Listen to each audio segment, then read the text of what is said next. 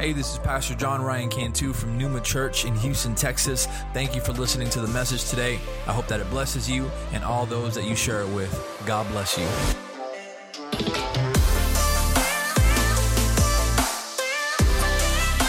Amen. And when you do that, you can find your seat, but don't be seated just yet. We're going to go straight into the Word of God this morning. Amen. Amen. We happy to be in the house of God this morning? Amen. I'm going to need y'all's help. I know we got a lot of people that are sick. I know we've got some people that are out of town. And I know that we got some people that are we're just going to say it like it is. They're afraid of the rain. But praise God, you are here. God has a word for you this morning. And if you have your Bibles, I want you to turn with me to the book of Romans, chapter 7. Romans, chapter 7.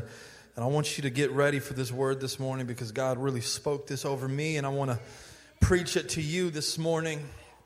Amen. When preachers don't preach for 2 weeks, it does something in them. And I didn't. Pastor Brandon preached last week, so I'm ready. But if you have it, give me a nice amen. We're beginning with verse 14. We're going through 25. It's the Apostle Paul. It's a very familiar passage, and it says, so I'm reading from the NLT this morning. The trouble is not with the law, for it is spiritual and good. The trouble is with me, for I am all too human, a slave to sin. And I don't really understand myself, for I want to do what is right, but I don't do it. Instead, I do what I hate. But if I know that what I'm doing is wrong, this shows that I agree that the law is good.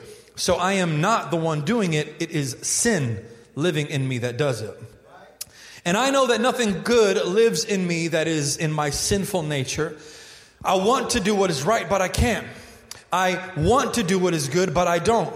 I don't want to do what is wrong, but I do it anyway. But if I do what I don't want to do, I am not really the one doing it. It is sin living in me that does it. I have discovered this principle of life, that when I want to do what is right, I inevitably do what is wrong. I love God's law with all my heart, but there is another power within me that is at war with my mind. This power makes me a slave to the sin that is still within me. Oh, what a miserable person I am. Who will set me free from this life that is dominated by sin and death? Thank God the answer is in Jesus Christ, our Lord. So you see how it is. In my mind, I really want to obey God's law, but because of my sinful nature, I am a slave to sin. Let's go to God. Let's pray. Heavenly Father, I thank you for this word that you've spoken over your servant, my God. I pray that I would just preach it, my God, the way that you preached it to me, Father God. I pray that you would be on my lips, Holy Spirit, that you would bring a conviction, my God, a correction this morning, Father God. I pray, Father God, that we would open up our hearts to receive your word, Lord, with meekness. In Jesus' name, amen. Amen. You can be seated. Amen. The title of my sermon is very simple. It's called There is Freedom.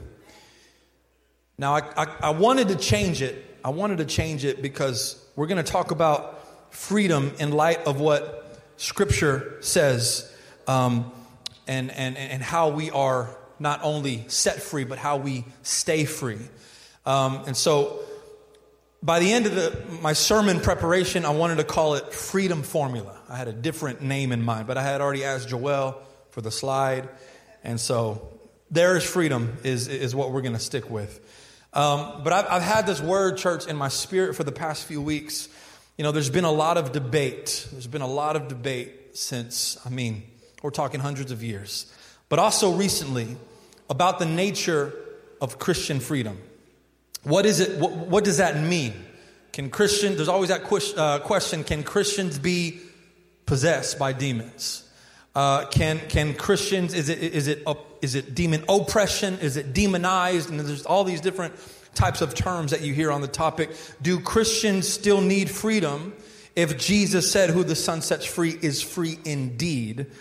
And if you abide in my word, the truth will set you free. And so we can't cover all of this in one sermon, but I'm going to do my best to explain what I believe Scripture teaches on this. Because listen, people are needing freedom. People are needing deliverance. And I will tell you from the start, I believe that Christians still need freedom from certain things. Now, so then what does it mean that we're free in Christ if we're still struggling with sin? First of all, I want to kind of dive into this text real quick. Is it okay if I just start off teachy a little bit? Let me just teach a little bit, and then we'll preach that Pentecostal fire, all that stuff. Romans 7, this passage that we just read. It is one of the most debated passages of Scripture among Bible scholars. And you might not know that it's debated because when you read it, a lot of times we approach the text with already an assumption of what we think it means. And so there's two major debates on this text that we just read. And it's on whether or not Paul was talking about a pre-converted version of himself or a post-converted version of himself. Is Paul talking about a believer, or is he talking about an unbeliever? If you have two commentaries side by side, and I have several commentaries, chances are you're going to find that commentators disagree on this passage. There's going to be those who say that Paul was talking about an unbeliever. And they'll say, we don't call believers slaves to sin. But that's the language that Paul is using here. Therefore, he must be talking about a non-Christian. They would say, how is it that sin still lives in a person if he is a believer? Once you give your life to Jesus, the Holy Spirit enters you. There's no place for sin anymore. They would also point to the fact that Paul was a devout Jew, right? And so he was probably talking about a pre-converted version of himself who tried his best to obey the law of God. But because man is incapable of obeying the law of God, Paul was talking about the time that he lived before Jesus. All very good points. And if anybody holds to this interpretation, they have reason to. Now, those who say that Paul was talking about a believer, and first of all, can I say that I think most of us hope that he was talking about a believer? Because if Paul is a believer and still struggling with sin, well, then we can relate to that. So we're like, amen, Brother Paul. Thank you for sharing your vulnerability, because I struggle with that as well. So I think most of us hope that he's talking about a believer. And the people on this side of the debate, they will say that Paul has spent most of the opening chapters of Romans talking about how unbelievers hate the law of God. They don't love the law of God. They hate the law of God. And yet in chapter 7, this person loves the law of God with all his heart. Therefore, this person must be somebody who loves the law of God, but in his flesh, he constantly falls short of the glory of God. They would also point to are you still with me? Okay. They would also point to the reality that sin is still something that Christians battle with. Who can testify to that? Amen. We battle daily against evil. Galatians has to tell us to walk according to the Spirit, not to gratify the desires of the flesh, because we are in the flesh. And so we have to intentionally and consciously walk with the Spirit so that we don't gratify the desires of our flesh. Also, in 1 John 1:8, it says, if we say that we are without sin, we deceive ourselves, and the truth is not in us. Therefore, Paul is talking about the person who has already come to Christ, but still struggles with their flesh. Great points again. So in a class, I would have just given those points out and left it there. Let you decide. But I'm going to tell you what I hold to. I believe this latter interpretation is correct. And I will admit that I have gone back and forth once or twice, but I usually end up with this interpretation of the text. And what really does the trick for me is verse 23. I'm going to read verse 23 one more time. I'm going to read it in the ESV. It's a little bit more accurate. It says, but I see in myself members, that's his flesh, another law waging war against the law of my mind and making me captive to the law of sin that dwells in my members. The key word for me is another. So this suggests that, yes, the love of God is in me.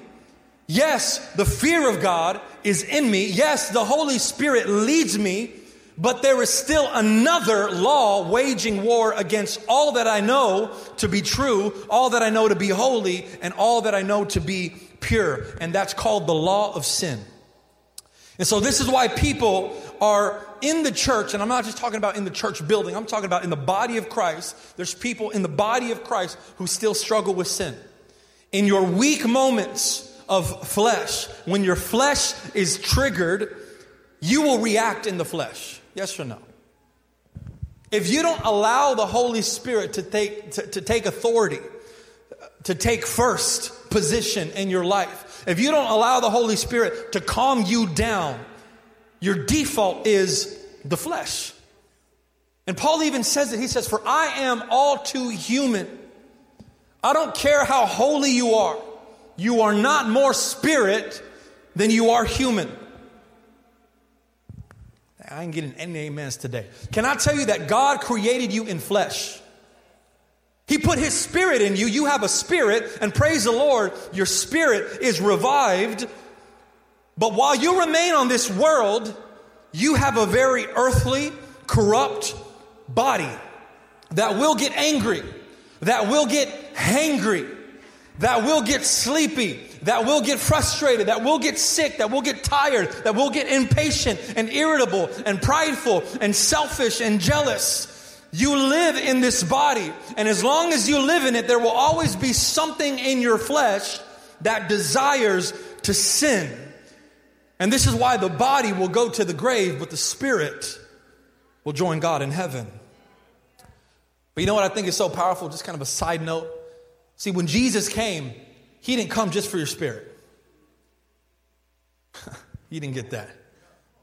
My God is so powerful that when He came for everything. He came for the whole thing. The Bible says that when Jesus returns, there will be a resurrection of physical bodies that will rise from the grave, and they will be caught up in the sky with Jesus, where once again spirit will be combined with the body the way that it was supposed to be when God created man.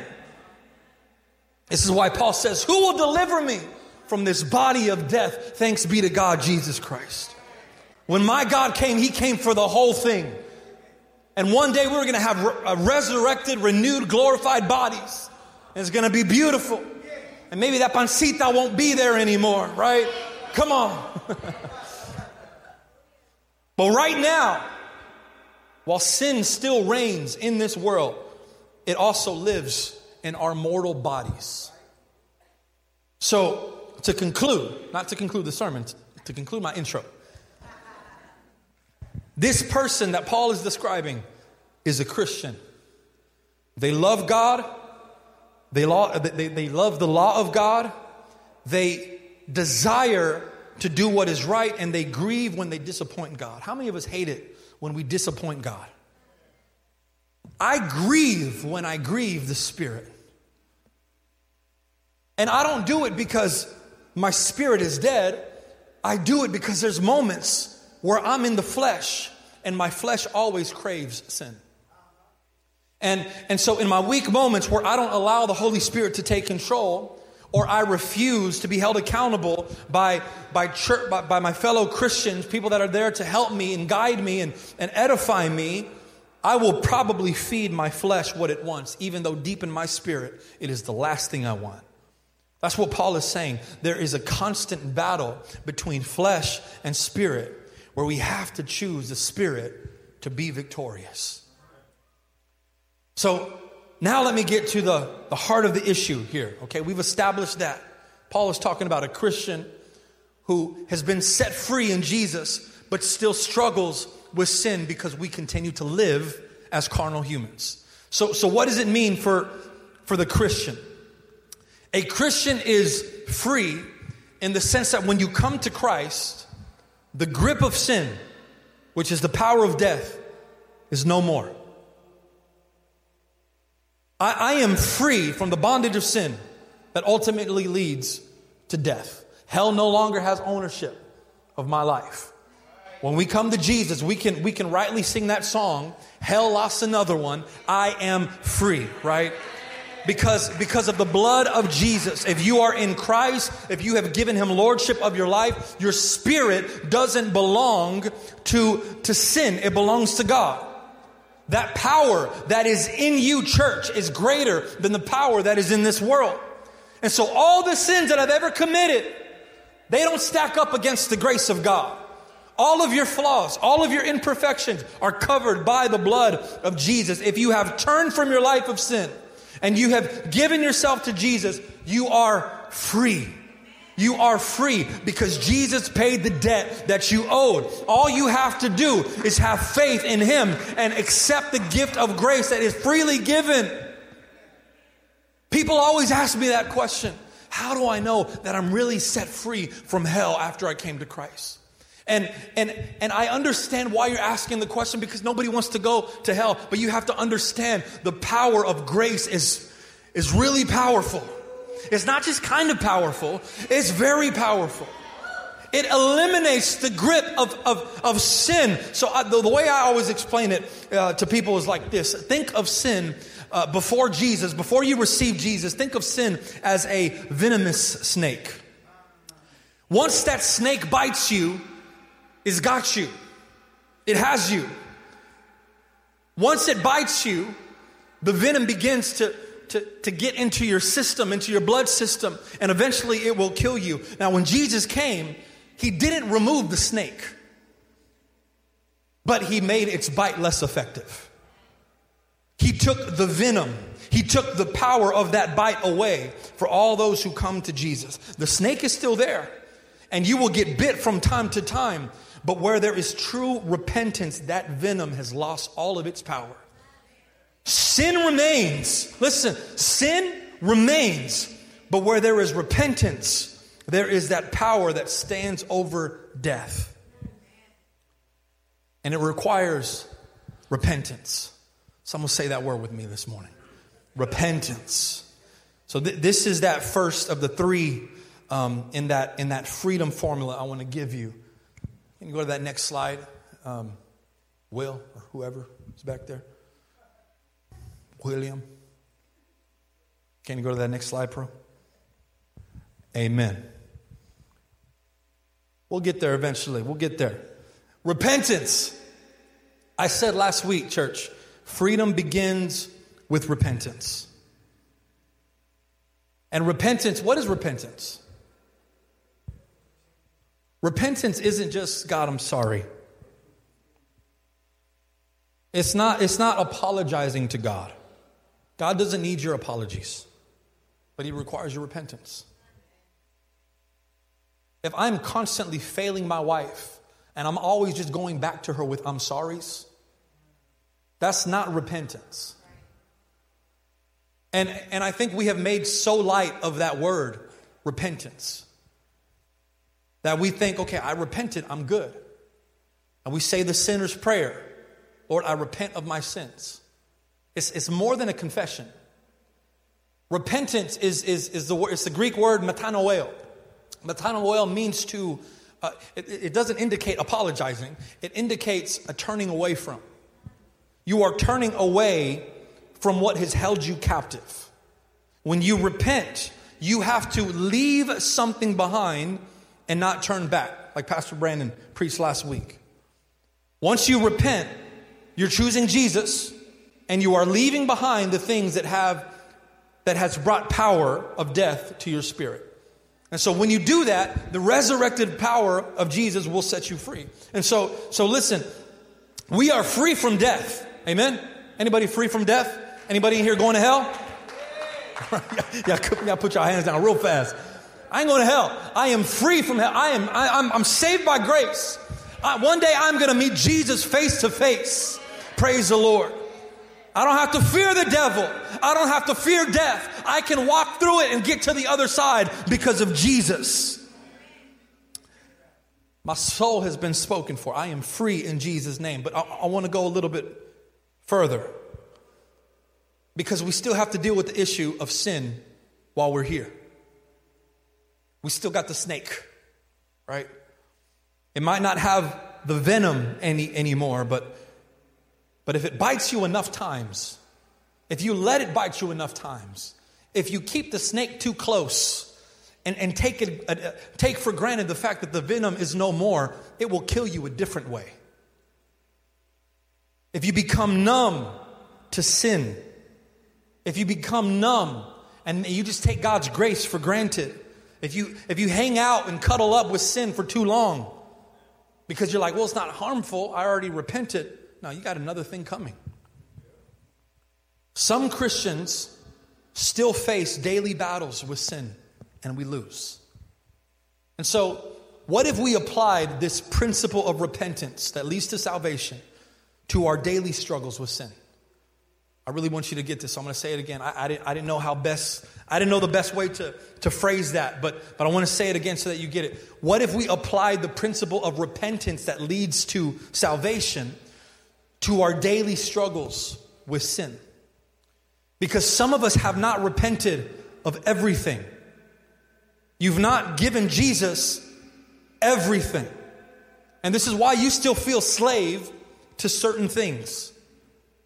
It would be silly of us to think that when we come to Christ, we come in full maturity. No. When we walk with God, the more that we spend time with the Holy Spirit, He exposes more darkness in us that we never even knew that we had. And you can only get there the more time you spend with Him. David was a man after God's own heart.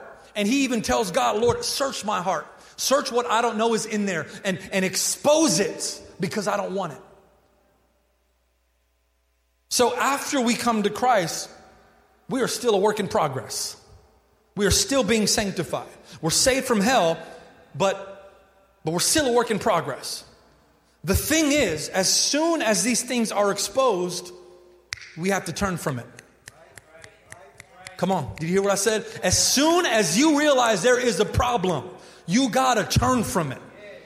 As soon as you're walking on that path with God, the Bible says that He is the light. Jesus is the light. Those who dwell in the light will no longer dwell in darkness. When you're walking on that path of light and you see something in you that you didn't see before, you can't pick it up and keep it with you.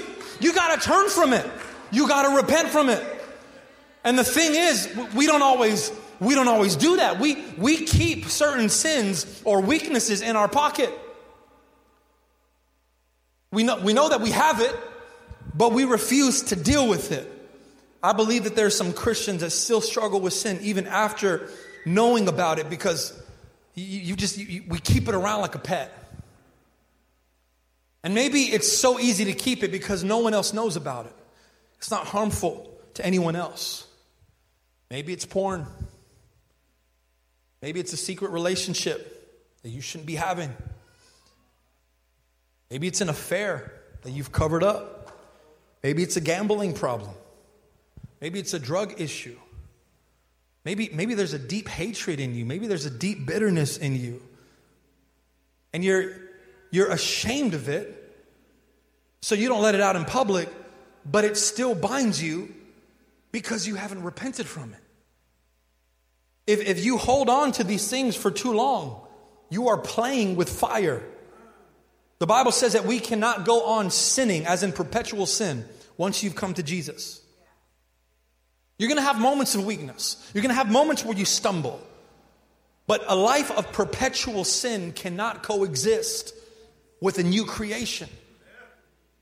And so maybe you're ashamed of your sin, but you haven't turned from it yet. Can I tell you that shame isn't enough? Shame doesn't do anything on its own.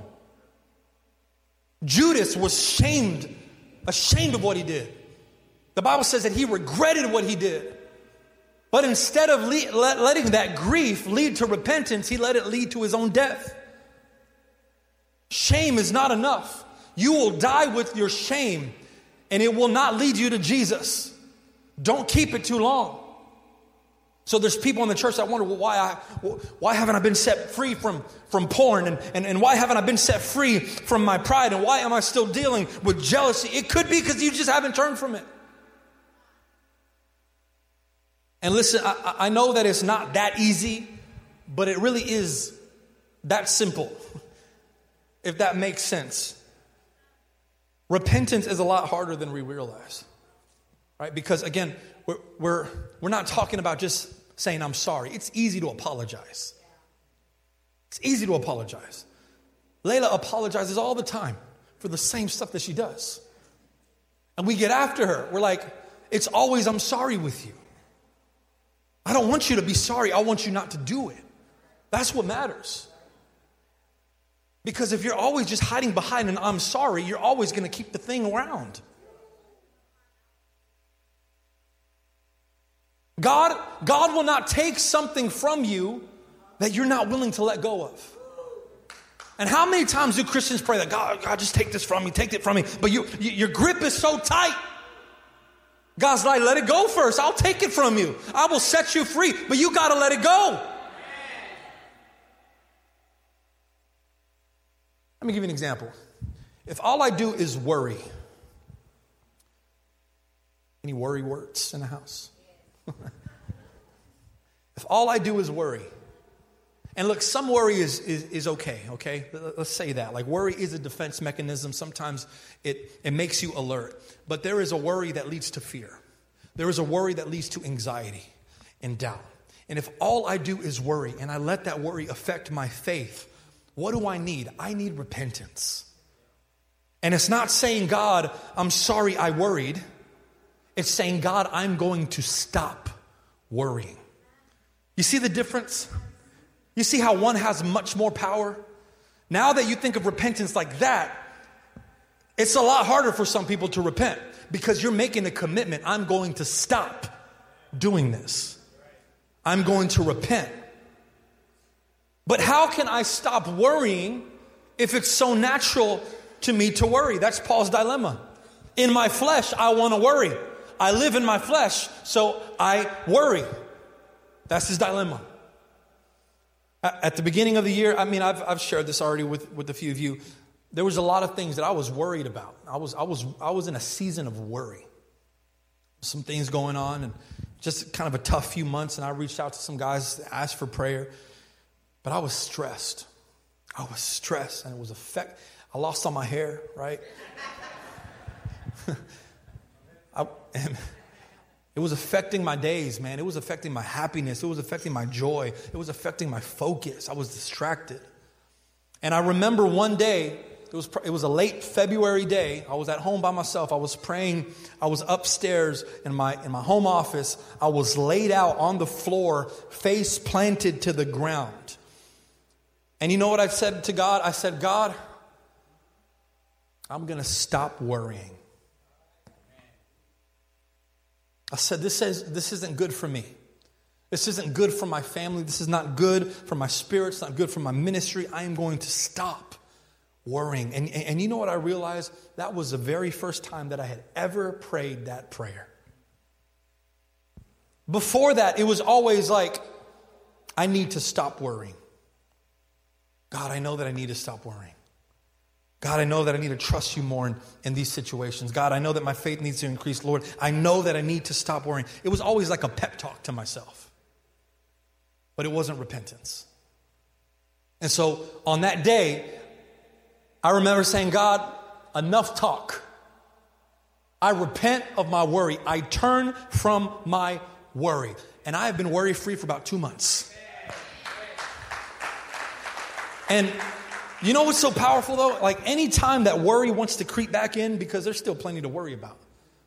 I am reminded of that late February day where I was planted face first in the ground. And I said, Lord, I am going to stop worrying. So every time worry wants to come back, I'm reminded of that prayer and it keeps me accountable. I made a commitment to my God. I made a promise to my God that I have repented. I have turned away from this. I'm not going to let worry get into my spirit.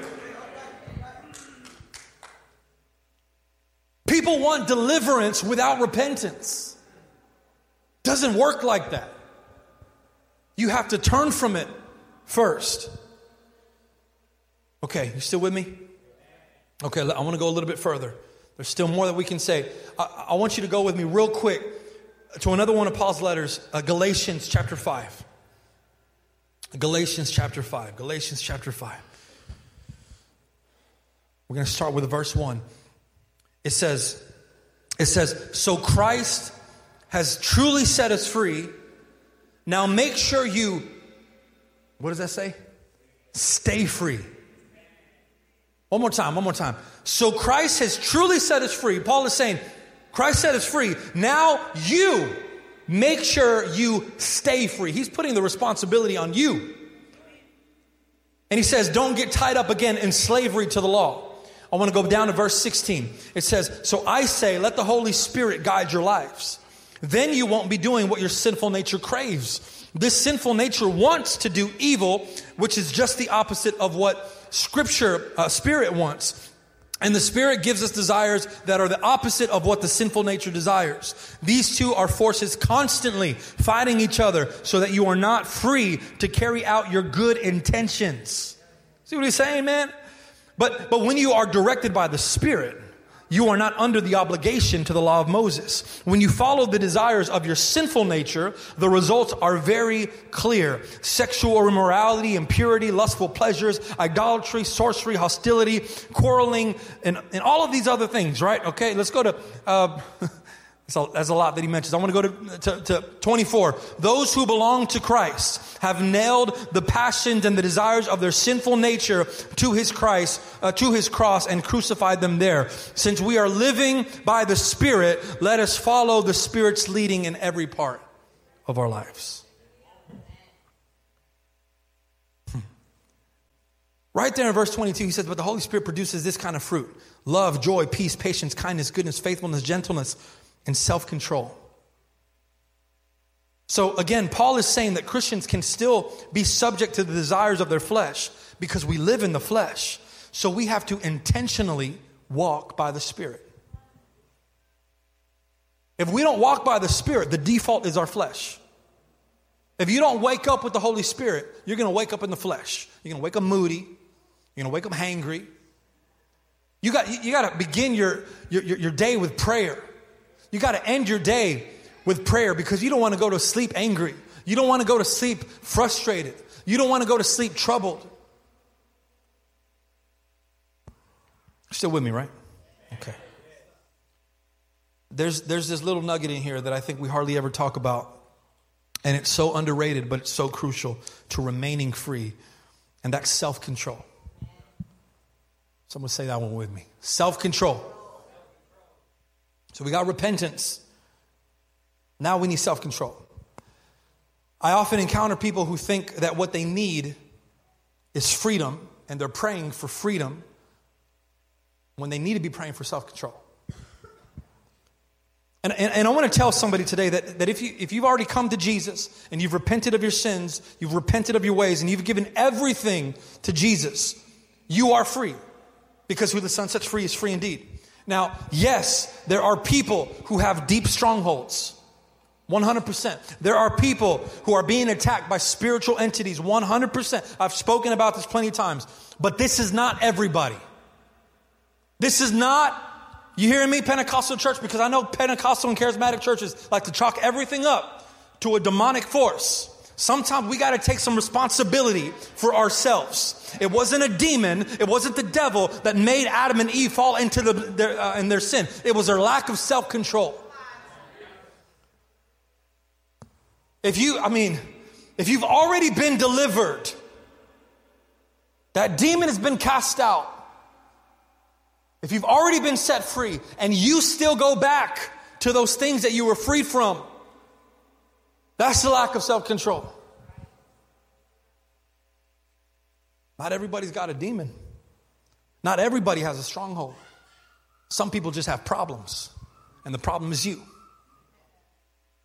The problem is your lack of self-control. You haven't allowed the Holy Spirit to give you that fruit because you're not spending time with the Holy Spirit. And if you're not spending time with the Holy Spirit, you're not going to produce the fruit of the Spirit. And if you're not producing the fruit of the Spirit, you're never going to have self-control. You're always going to lack control, and you're always going to go back to the things that you were freed from. Think of it like this. Think if someone pays off all of your debt, what does that make you? Debt-free. And this is essentially what Jesus did for us. He paid all of the debt that no one on earth could ever repay. He paid it with the price of his blood. He took it. No one else could do it. And now, because of Jesus, we owe nothing. Now, if someone pays off all of your credit card debt, all of your medical debt, personal loans, student loans, even down to your mortgage, you are debt free. Now, just because you're debt free doesn't mean you're guaranteed to stay debt free. Now begins the discipline of not overspending. Because you're going to see a lot of extra money in your bank account because you don't got those bills anymore, right? And so you might get comfortable and you might begin to spend a little bit more and spend a little bit more. And then soon you're spending like a teenage girl with a credit card, right? And you are out of control and you begin to rack up that debt again. Now at that point, you can't blame the debt because the debt had already been paid. You might have been crippled by the debt when you were in it, but you had the responsibility to stay away from those bad habits that got you into the debt in the first place. Paul says, be transformed by the renewing of your mind. This is, are you with me? Okay. He says, be transformed. He says it in the same letter to the Romans. Be transformed by the renewing of your mind. You got to renew your mind. You have to change your mind. You have to repent from old mindsets. This is why poor people, when they win the lottery, they lose it all within a few years because they hadn't changed their mindset. They took a poor mindset into a rich lifestyle. We've got Christians who take a worldly mindset into a Christian lifestyle. That is not sustainable. You can't take the same mentality that you had in the world into your relationship with God. It is not sustainable. You are eventually going to go back to the things that you were freed from because you failed to change your mind. There's plenty of people who are looking for freedom when what they need is self-control. Repent. Yes, turn from your ways. And then make sure that you are walking with the Spirit daily, because it is the Holy Spirit who will give you self-control. And when you are walking with the Holy Spirit, self-control will tell you, don't open that door. It will tell you, don't say that thing. I know you want to. Hold your tongue. Don't send that text message. Don't slide into that DM. Don't put on that movie. That's self-control. And when we lack self-control, there are no boundaries. And when there's no boundaries, it's only a matter of time before you end up in a place of sin. There was a time where I used to have the best discipline when it came to what I ate. Not anymore. But there was a day where I was able to say no to bread and dessert and no soda and no fries and no burgers and no chips and no fun, right? It was horrible. Now I'm free. But this, and I hate it, man. Like I'm like, man, I wish I could go back to that level of control that I had over my body. When you lose control, you end up losing. When you can't control your budget, you blow it. When you can't control your emotions, you blow things out of proportion. When you can't control your desires, you give in. Self-control given by the Holy Spirit is one of those things that keeps us free. Now there's one more thing that I want to talk about real quick. We've talked about repentance to set you free. We've talked about self-control to keep you free.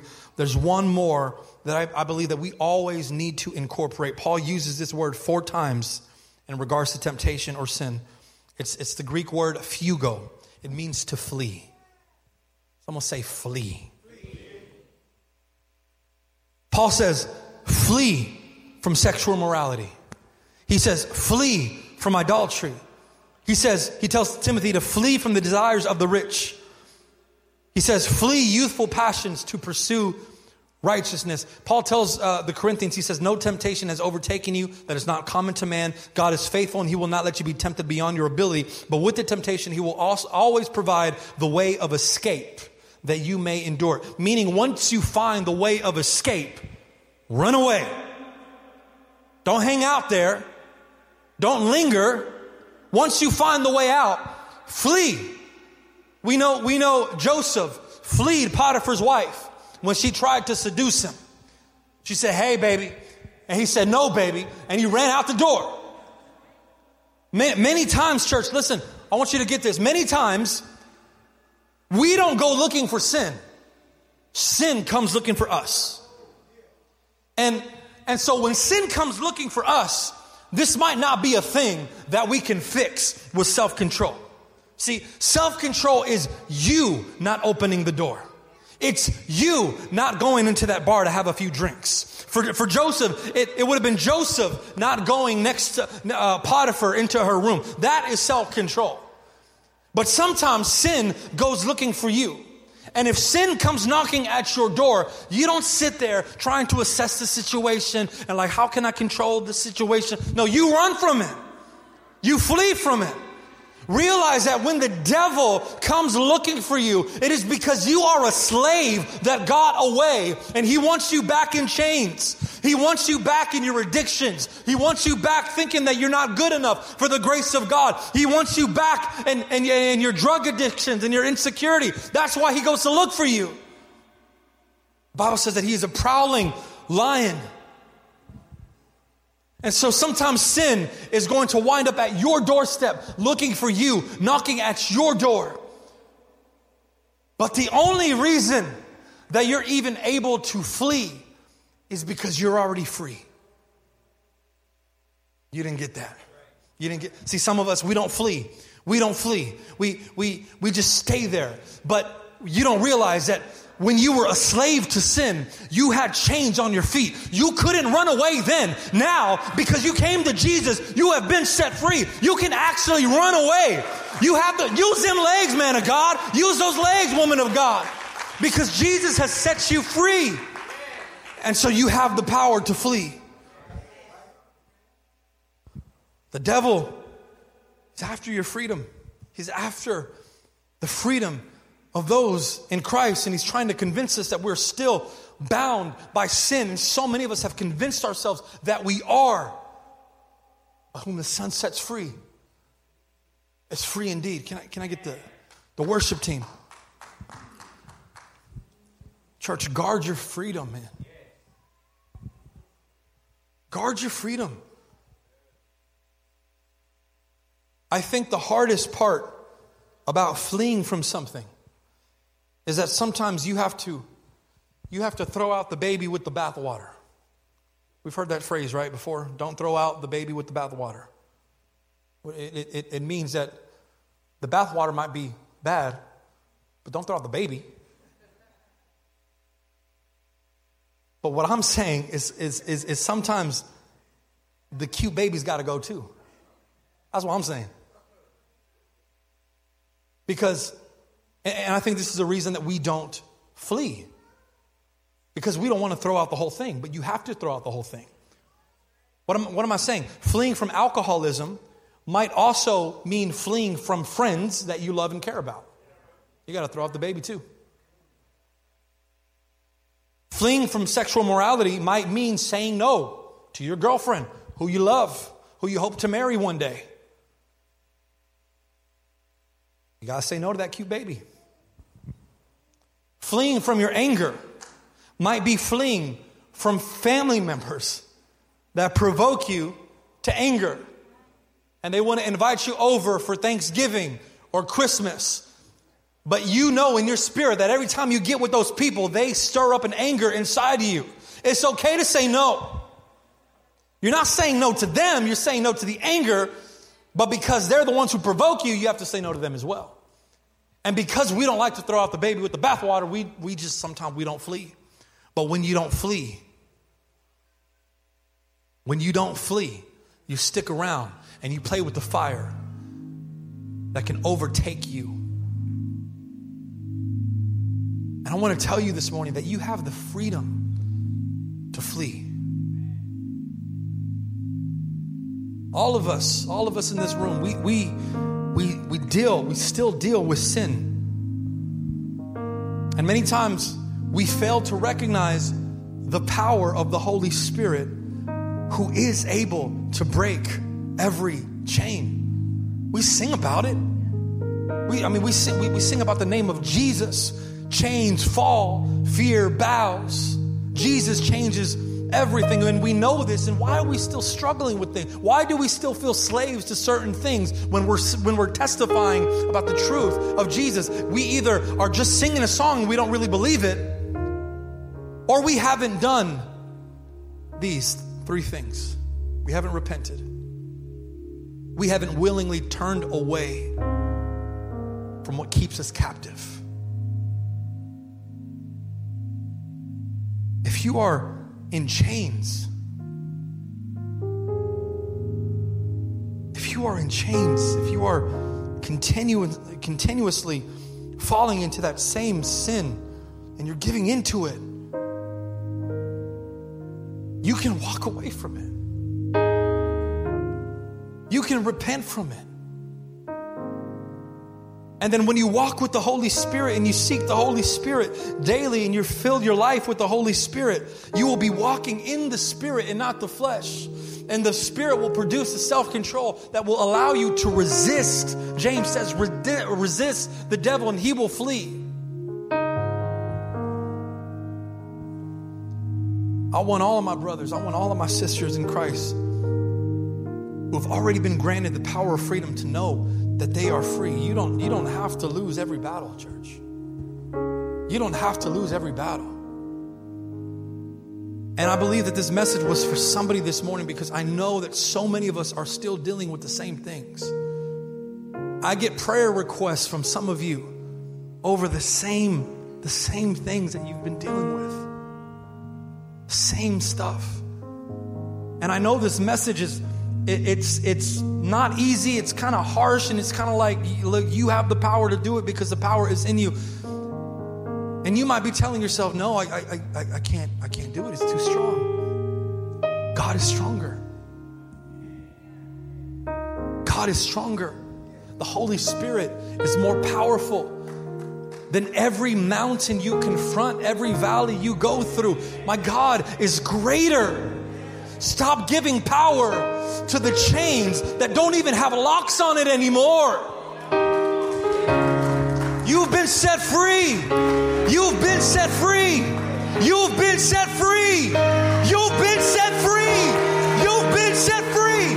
What would you do if you believed that? If you truly believe that I don't have to be a porn addict anymore. I don't have to be a drug addict anymore. I don't have to be in my depression anymore. I don't have to deal with the things that have kept me captive for so long because my God has freed me.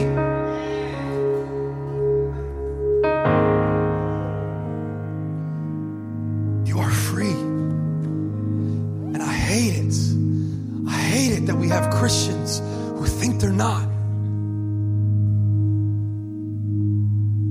Because when you speak like that, you discount the power of the cross.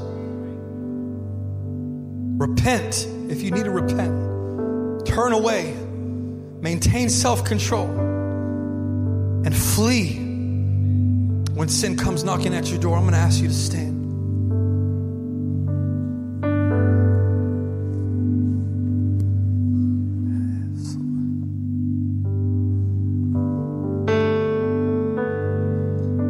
My God, we thank you, Lord.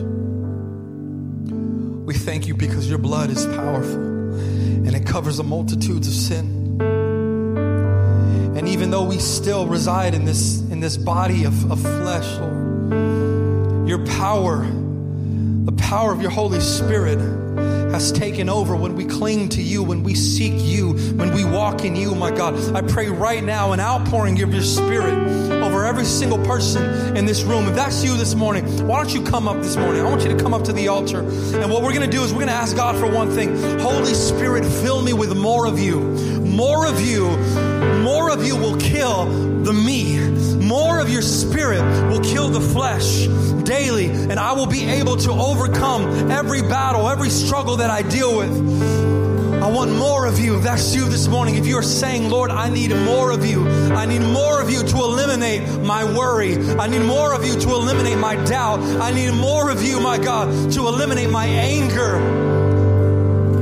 This is for you this morning. The enemy doesn't have you anymore. Sin doesn't have you anymore. You belong to Jesus. You belong to my Heavenly Father. Thanks for listening. If you'd like some more information on Pneuma Church, visit us on our website at mypneumachurch.org. If you enjoyed the podcast, you can subscribe or share it with your friends on social media and tag us at My Pneuma Church. Thanks again, and God bless.